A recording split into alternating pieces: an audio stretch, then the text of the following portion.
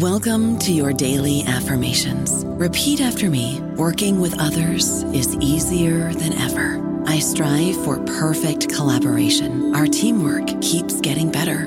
Yeah, affirmations are great, but Monday.com can really get you the teamwork you desire. Work together easily and share files, updates, data, and just about anything you want all in one platform. Affirm yes to start, or tap the banner to go to Monday.com. It is Ryan here, and I have a question for you. What do you do when you win? Like, are you a fist pumper, a woohooer, a hand clapper, a high fiver? I kind of like the high five, but if you want to hone in on those winning moves, check out Chumba Casino. At ChumbaCasino.com, choose from hundreds of social casino-style games for your chance to redeem serious cash prizes. There are new game releases weekly, plus free daily bonuses. So don't wait. Start having the most fun ever at ChumbaCasino.com. No purchase necessary. VGW. Void where prohibited by law. See terms and conditions. 18+. Hello, everybody. This is Marshall Poe. I'm the editor of the New Books Network, and I'd like to tell you that we have a new and improved website. It has two new features that we think you'll love. One of them is a vastly improved search engine, so that when you type in keywords, you'll get a bunch of episodes really quick. The other is the ability to create a listener account. And in that listener account, you can save episodes for later listening. So you can create a kind of listening list. We think these features are neat, and we think you'll enjoy them. Please visit the site today. Welcome to the New Books Network. Hello, everybody, and welcome to New Books in Catholic Studies, a podcast channel on the New Books Network.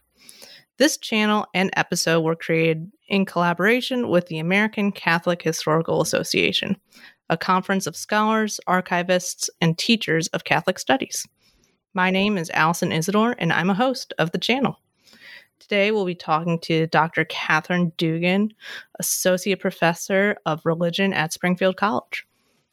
Kate is the author of Millennial Missionaries, How a Group of Young Catholics is Trying to Make Catholicism Cool, published by Oxford University Press in 2018. In this ethnography, Kate observes millennial Catholics who are stationed on college campuses in the United States, acting as missionaries for the group, the Fellowship of Catholic University Students, called FOCUS. These millennial missionaries demonstrate an active and culturally savvy version of Catholicism to college students. As Kate explains, these missionaries promote a faith that interweaves distinctly Catholic identity with outreach methods of 20th century evangelical Protestants and the anxieties of middle-class emerging adulthood. Millennial Missionaries examines how these young people navigate their Catholic and American identities in the 21st century.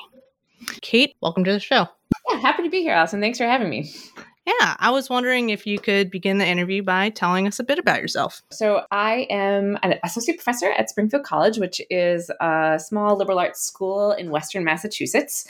We are a really interdisciplinary department, so that means I'm the only religious studies professor on campus, and I teach pretty much any religion course that I can dream up. I teach it, which is fun and exciting. I did my PhD at Northwestern with Bob Orsi in religious studies, and before that, a master's in theological studies at Harvard Divinity School. And one thing that people always find interesting is I'm from South Dakota, and so I grew up in the middle of the country and still think about the ways that place matters. And I grew up there. I grew up Catholic. I love thinking about devotional practices, and the methods that I use are really ethnography. And I think ethnography just has a lot to teach us about the ways of religion in our contemporary world.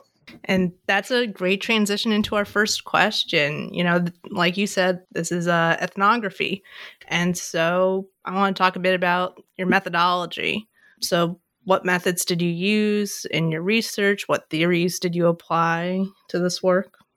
Excellent. Yeah, thanks, Allison. So Millennial Missionaries, of course, was my dissertation when I was in grad school as well. So I had gotten really invested in ideas of ethnography, and I was trying to work out what I could learn about a particular generation of Catholicism based on ethnography. So I got really invested in participant observation and ethnographic interviews. Those are my primary methods of ethnography.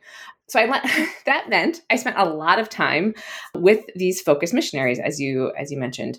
One of the things that missionaries do in their work is they spend a lot of time praying and sort of hanging out. They talk about their work as sort of deep hanging out, which, in some ways is very funny because that's what ethnography often thinks about itself as doing. So in practice, this meant I was spending a lot of time in chapels. I hadn't gone to mass as often as I did during my ethnography at any other time in my life. So I was praying attending prayer practices, attending mass, doing things like confession. But this also, right, like as ethnography does, like there was hanging out. Like I am a runner, as many of the missionaries are. So I was like spent time running, we drank coffee, there was dinner, that kind of thing. And I spent a lot of time thinking about sort of that messy, blurry line that most ethnographers encounter at some point, right? This idea that, I was almost 10 years older than the folks that I was studying. I had a kid. I was totally in a different stage of life.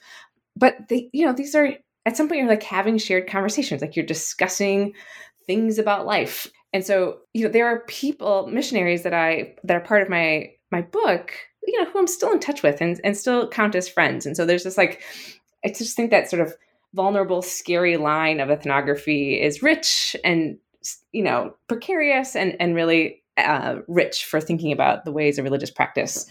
So my theories were really focused on sort of what I could learn about prayer life and prayer practices. I was sort of deep in thinking about Tanya Luhrmann's book had come out on evangelical prayer practice, and Niloufar Harari had written a book on repetitive prayer practices among Muslim women.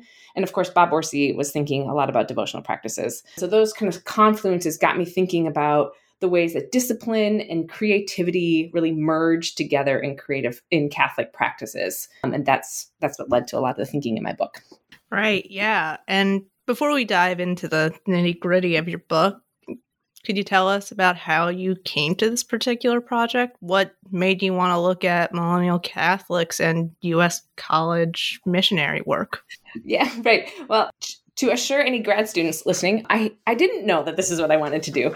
I'd passed my comprehensive exams. I had a sense of wanting to study U.S. Catholics. I'd actually started I thought my dissertation was going to be about charismatic Catholicism in the 21st century. I was really interested in that form of prayer. But it turns out in the 21st century, charismatic prayer practices I needed Tagalog, better Spanish, and Creole in order to do that project. And I just don't have it. And so logistically, I needed to switch gears. But I knew that I wanted to study prayer practices and understand sort of thinking about what that work is doing. I had heard of Focus. I knew of Focus before sort of it'd been in the air in the sort of Catholic spheres that I grew up in. And I can't even remember stumbling upon the fact that Focus was opening on the campus where I was doing my dissertation. And so I got permission to sort of be an ethnographer as they were opening up this new branch on campus. I had been thinking about young adult Catholic identity for a while. I'd previously co-edited with Jennifer Owens a book of essays about being young Catholic women. And I had this sort of growing sense that the sociological data wasn't capturing the breadth of what it meant to be Catholic in the 21st century. I understand and understood the role of nuns, the NONESs, the non-Catholic nuns, as sort of the growing trend in millennial religious identity, but it just seemed to me like that wasn't quite telling the whole story. So I was invested in figuring out prayer practices and then sort of more nuance among young adult religious identity. So that's what really drove me to Focus. And staying with Focus for a minute, this is not the run-of-the-mill Catholic group on campus, right? Can you tell our listeners a bit about the history of Focus and who's founding of this group? Yeah, of course. Well, actually, Allison, increasingly Focus will become the run-of-the-mill Catholic organization. But right, so Focus stands for Fellowship of Catholic University Students. They were founded in 1997, 1998. There's sort of two origin stories by Curtis Martin, who was himself, he grew up Catholic. He became sort of a lax Catholic in college and had sort of a conversion experience with Campus Crusade for Christ, and then a reversion experience to Catholicism through his Newman Center. So Focus was founded with this intention to sort of catch Catholic students, particularly on public universities. There's a particular interest in making sure that students don't go off to college and become non-Catholic. So they have this goal to, what they say, transform college students by, what they say, reintroducing Christ and his church on college and university campuses. It was the late 90s, right? Catholic identity among college students was on the decline, and it was making people nervous. And Curtis Martin was eventually he was a student a master's student at Franciscan University of Steubenville. And so the history of Focus is deeply intertwined with sort of the push for conservative Catholic education in higher ed. And so at Franciscan, Curtis Martin had run into Scott Hahn, who was another sort of within this subculture, like famous former evangelical Protestant. And Hahn and Martin decided that they would launch this program that would be very explicitly a Catholic version of Campus Crusade for Christ. So they end up on EWTN, which of course is this large Catholic television channel. They announced their idea to found Focus, and this new professor at Benedictine College, a small school in Kansas that was really suffering enrollments. Edward Shree was a professor on campus, and he watched the EWTN announcement and thought, gosh, I'm going to invite Curtis and Scott out to my campus and see what can happen. And that was the beginning. The three of them sat down with some students at Benedictine and sort of knocked out the first version of Focus. It is modeled on gathering students together in Bible studies and training students to be evangelists for Catholicism on campuses. So it started with 4 sort of part-time missionaries at Benedictine. And it's when I finished my research, there were almost 700 missionaries on almost 150 campuses, and it's just kept growing. So they really they've grown quickly. And one of the reasons they've been able to go quickly is their fundraising model is incredibly savvy. They partner with Newman Centers. So Newman Centers, or whatever Catholic body exists on the campus, gives some funding, and then missionaries fundraise their own salary. And so the startup costs on Focus end are relatively small to what they could be. They aren't providing salaries for all their missionaries. So that's how they've been able to grow so quickly. And so it's different from other student-led organizations on campuses because it's not really based on campus. It's Focus sort of coming in and partnering with the Newman Center, which is also usually sort of an off-campus entity, and then trying to embed itself in the campuses. And, different campuses have had a range there's some huge programs, like University of Illinois has a massive program. Benedictine College continues to have a big program, UT Austin. Other places, University of Illinois, Chicago, other places have had fine programs, but that have never really taken off. So there's a lot of thinking within Focus about what kind of campus is the best fit and where to grow from there. But it's sort of astonishing to think about, within 30 years, the growth has really, they talk about it as spiritual multiplication, but really it's exponential in the way it's taken off.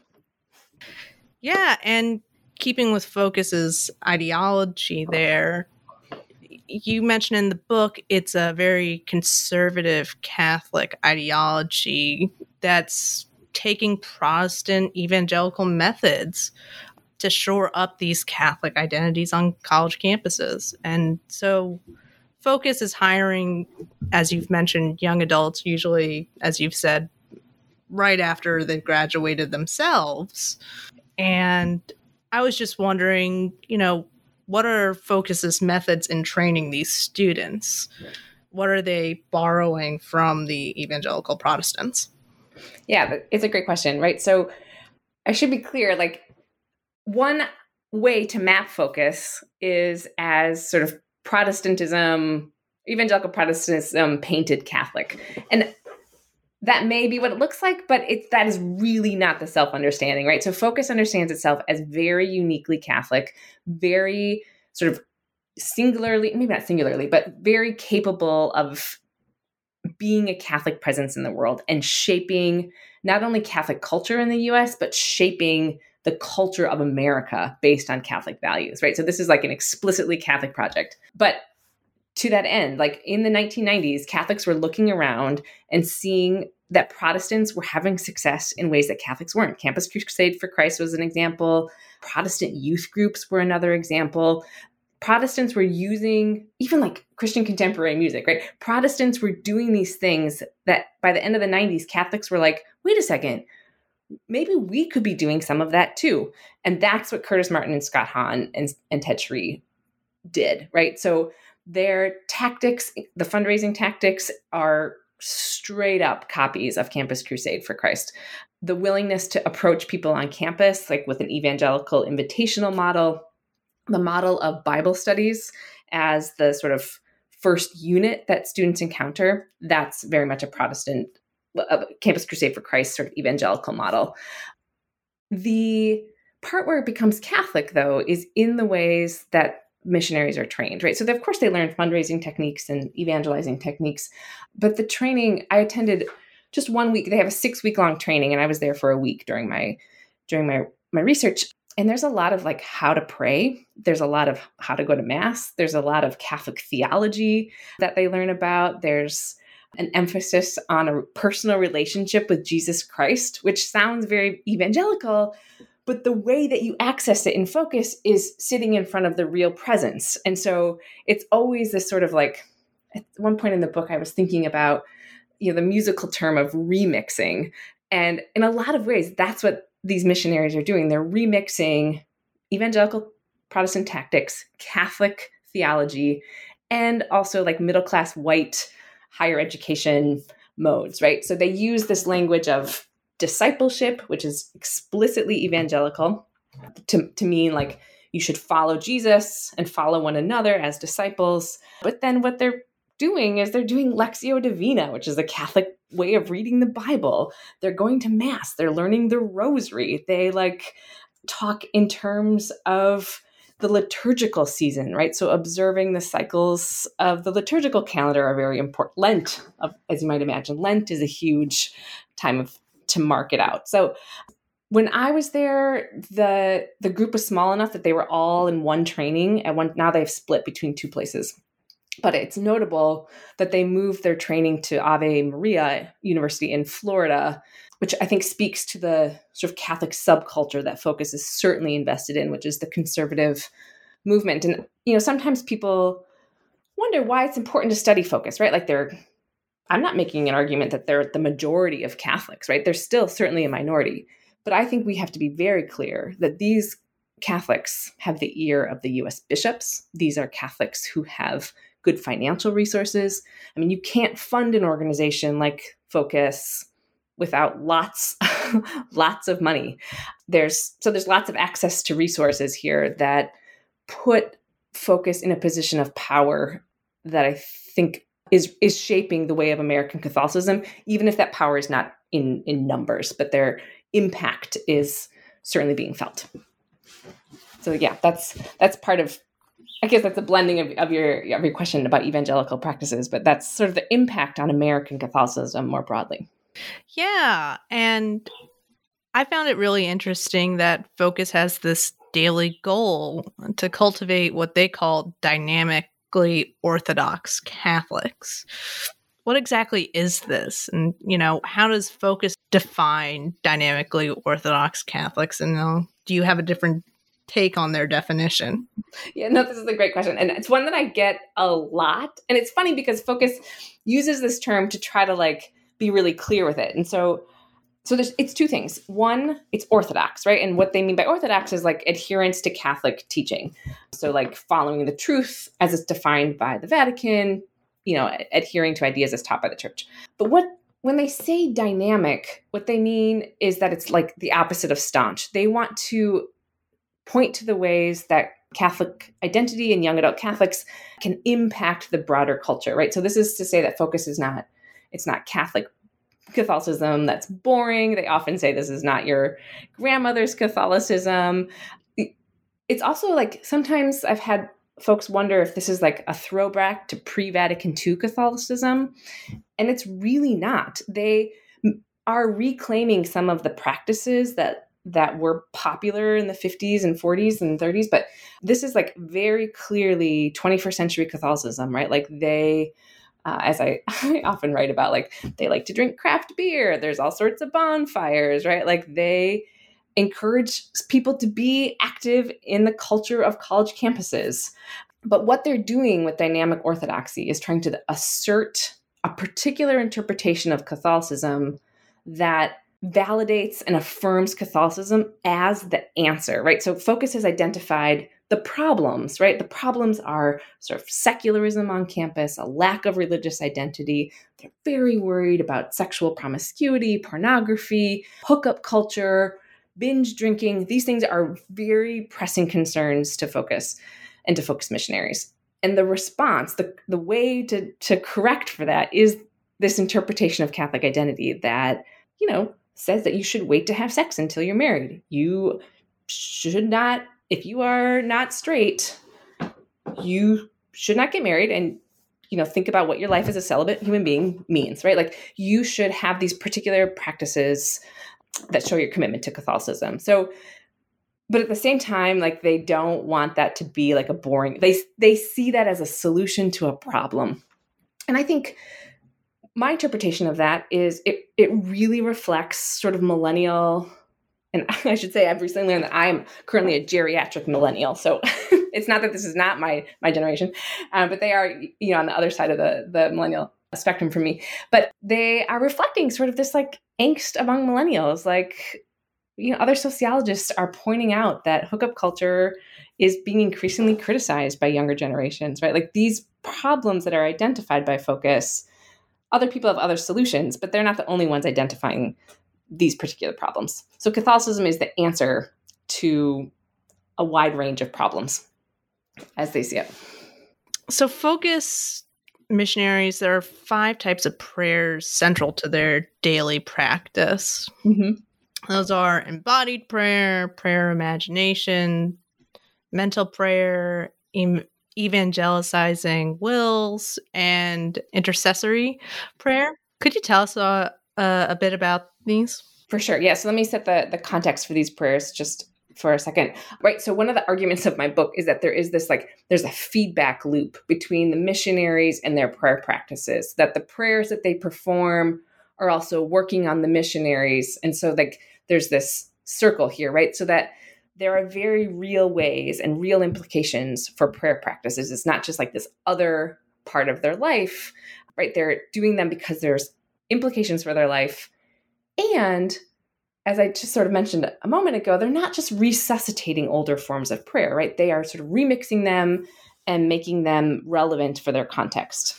I don't know about you, but I'm very busy and I don't have a lot of time to cook. That's why I subscribe to Factor. Eating better is easy with Factor's delicious, ready-to-eat meals. Every fresh, never frozen meal is chef-crafted, dietitian approved, and ready to go in just 2 minutes. You'll have over 35 different options to choose from every week, including Calorie Smart, Protein Plus, and Keto. These are 2-minute meals. Factor meals are ready to eat and heat, so there's no prepping, cooking, or cleanup needed.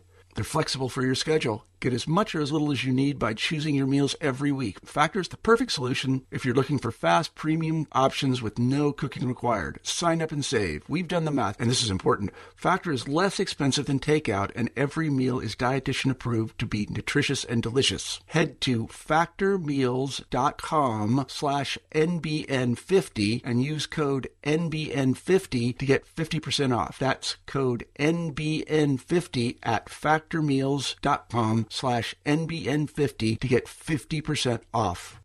So the first type of prayer that I write about is, I call it embodied prayer. And these are practices that I was one of the one of the things that took me off, didn't expect to see, was the first time I went to Holy Hour, which is an hour that missionaries spend most mornings in front of the real presence. They often kneel on the floor, not the kneeler. And I had never, in all my sort of Catholic world, I'd never seen that before. So they're kneeling on the floor, and it was consistent. Like I traveled to several different campuses. I went to large conferences, and across the board, missionaries were kneeling on the floor instead of the kneelers. And when I talked to them about it, right, this is like a way to imitate Jesus' suffering, to like embody the mystery of Jesus suffering for all of humans, right? So it's this way of facilitating a personal relationship with Jesus, but always in front of the real presence, and always sore knees. If you've ever, I remember kneeling as a kid, it was terrible, right? And so they're like getting sore knees and like experiencing that as Jesus is suffering. So it's just like this effort to feel this pain. Prayer imaginations is the term that I use to describe.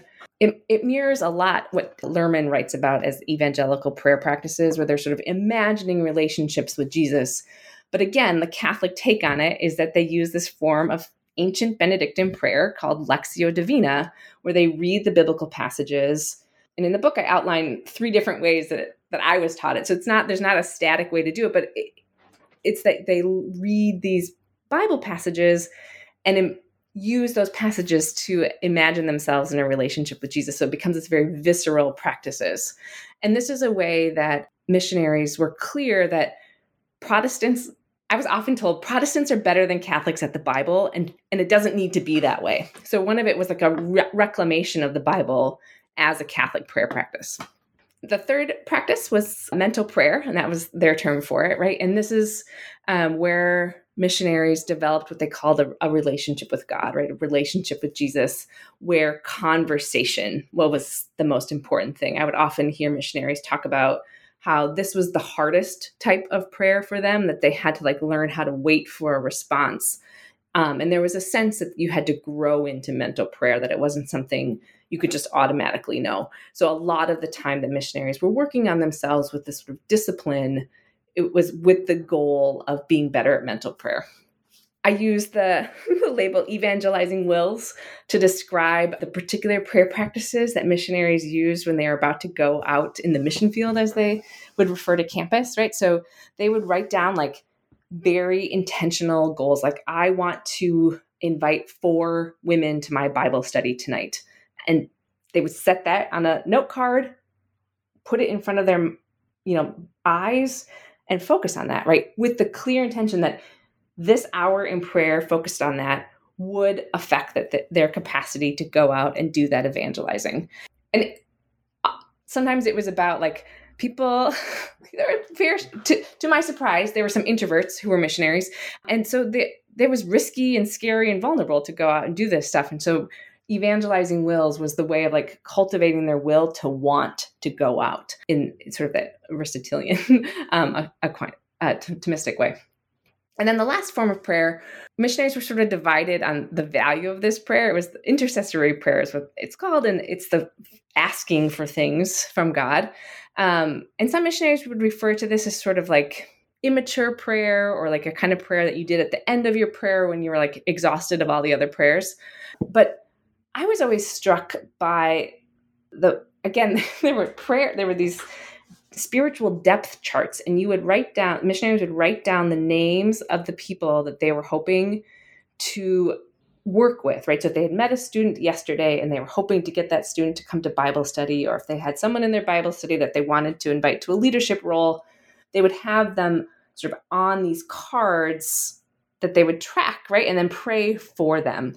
And it was very important to ask for big things, right? Like you weren't supposed to just ask for little things, right? If you wanted to reach out to 4 students, you should ask God to make sure that you reach out to 8 students, right? So ask for big things, which it was part of intercessory prayer. And then the other thing was the intercessory prayer was understood as an act of care for other people, so that when you were praying for those students or one of your co-missionaries, I was always struck like that was a caretaking mode. It wasn't just like thinking about somebody, or like it wasn't, in a lot of religious interactions, people will say, oh, I'll pray for you. These missionaries were like legit, like they wrote that down. That was like not a joke. It was very serious, right? And that was part of intercessory prayer, was remembering when they had said, I'll pray for you, and write it down. And it takes me a long time to walk through all those prayers, because this was like a lot of the energy. The missionaries spent a lot of time in training. They spent a lot of time learning how to do it. And then when they were missionaries, they spent a lot of time doing it. So much so that like sometimes they had to like remind themselves that prayer, it was okay to spend all this time in prayer and not just evangelizing. So there was like an effort to understand prayer as important for what they're doing. But yeah, those were the prayer practices. Yeah, and I found them super interesting too. But one aspect of your book that from the start of, your introduction into focus, I wanted to know more about was the gendered aspect of focus, right? Because as you write in the book, they have separate Bible nights for men and women. It's very gender segregated. And so you develop a framework called Gendering Prayer to examine how particular prayer practices are shaped by gender performance. Can you talk a bit about this gendering prayer and what you observed? Yeah, totally. Right. So you're touching on two things that I was really trying to think through with this framework. One, right, is the fact that these gender norms were challenging, right? Listen, if you are on a college campus right now, you can go out and see people who look like missionaries. I want to be clear, like they're not just like long skirt wearing, veil covering people. They're just like normal kids on college campuses. And they grew up in the same sort of, gender expectations that I'm raising my kid in, right? That a woman can do anything. And so the challenge of Catholic gender norms was very real. And then I was trying to think through what the appeal of these gender norms is. Like, why would you want to cultivate yourself as the kind of woman who is submissive to your husband? Why would you, as a man, be worried about, caretaking for your wife? Like, this was not the sort of like cooperative partner language that I hear in other segments of the population. So prayer was sort of, I realized, a way of cultivating that for missionary, right? This is like the disciplinary act of prayer. So it wasn't just that gender norms were shaping prayer. It was actually that prayer was shaping their capacity to do the gender performance. So one of the ways that this looked, right, so that women, and I will say, like, I had limited access to the men's world. So it's always sort of the positionality of my ethnographic work. But women talked in terms of the feminine genius, which is sort of an updated way of talking about John Paul II's feminism. And it was an answer to this sort of haunting question of like how to be a woman in the 21st century. And so it's sort of like a reclamation of women's place in the household, being a valued position. But that was hard to square with their like, these students, they were like high achieving college students. They were, they had been raised to do whatever they wanted to do. And so there was this sort of like tension about how to perform that traditional gender role in a way that still felt satisfying. So as I write about, prayer journals were really important for the women. So sort of like I didn't see any prayer journals, but what I heard about was that they would write about sort of the tensions they felt about how do I actually embody this version of womanhood? I feel called to do this, but it's hard for me. And I was always struck by sort of the honesty. This wasn't like they were honest that this was a struggle, that this was a hard thing for them. So this is not just like, I always want to be really clear that the women in this missionary project are very agentic, right? Like they are very much making this choice. They have seen other options and decided that they actually don't want it. They don't like as sometimes they describe it, shoulder pad wearing feminism of the 80s. They don't want it, right? And so they are choosing a different option for what it means to be a woman. But it wasn't without its challenges. So prayer helped them sort of work on themselves and be open to that. And then for men, it was a different problem that men were facing. I write about Michael Kimmel, the sociologist. He writes about this male malaise that men have, maybe not uniquely, but that men have been. One of the fallouts of the feminist movement, Kimmel argues, is that men don't know how to be men.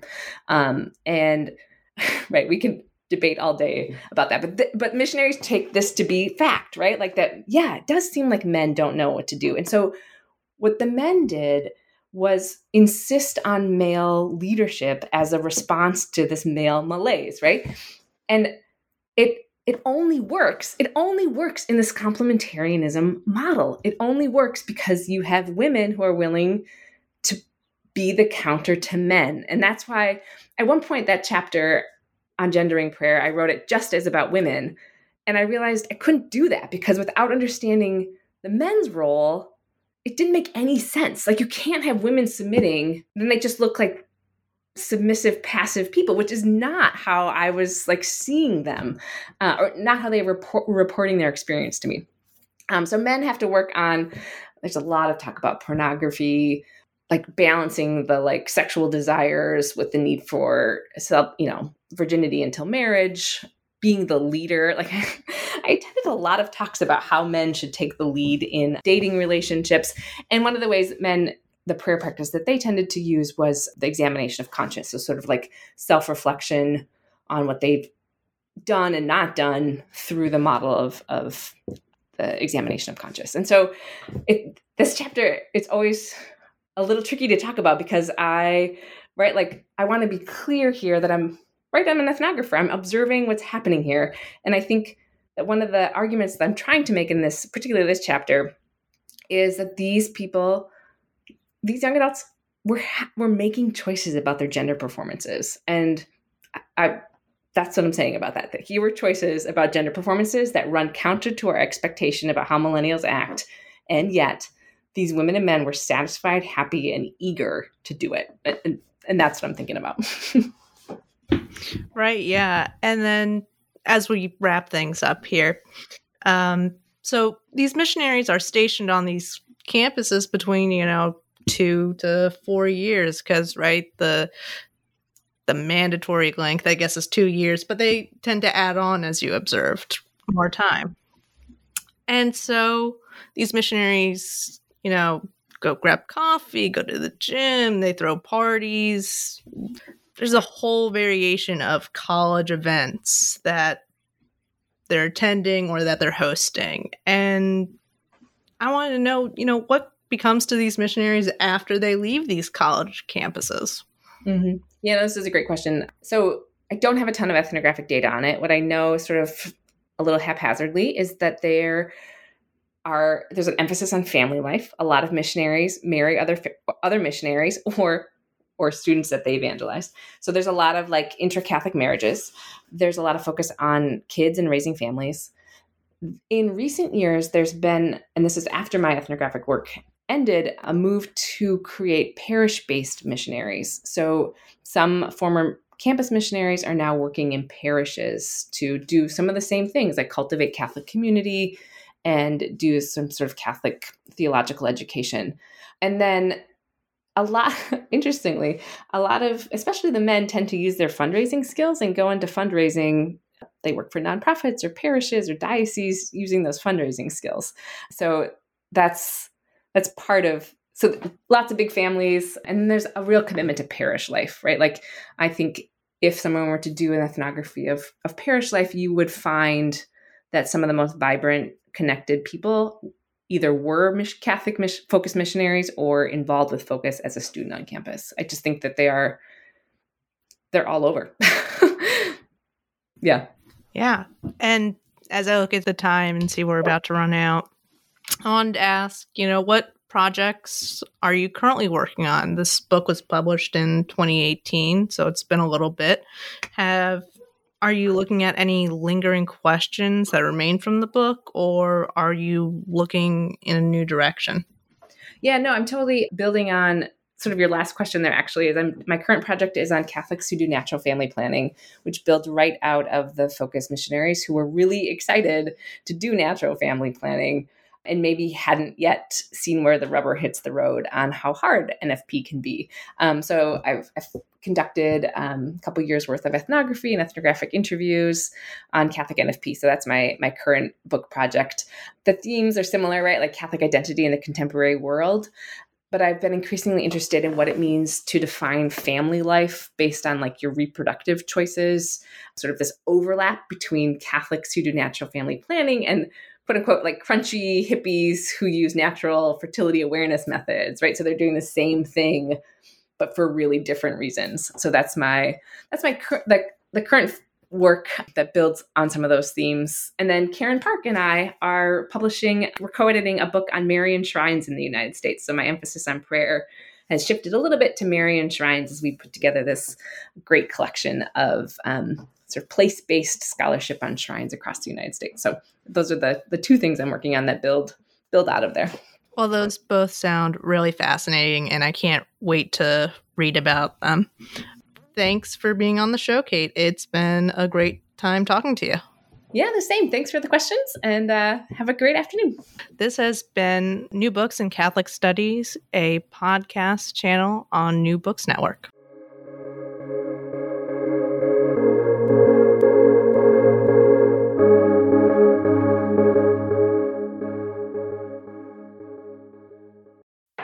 Swimsuit? Check. Sunscreen? Check. Phone charger? Check.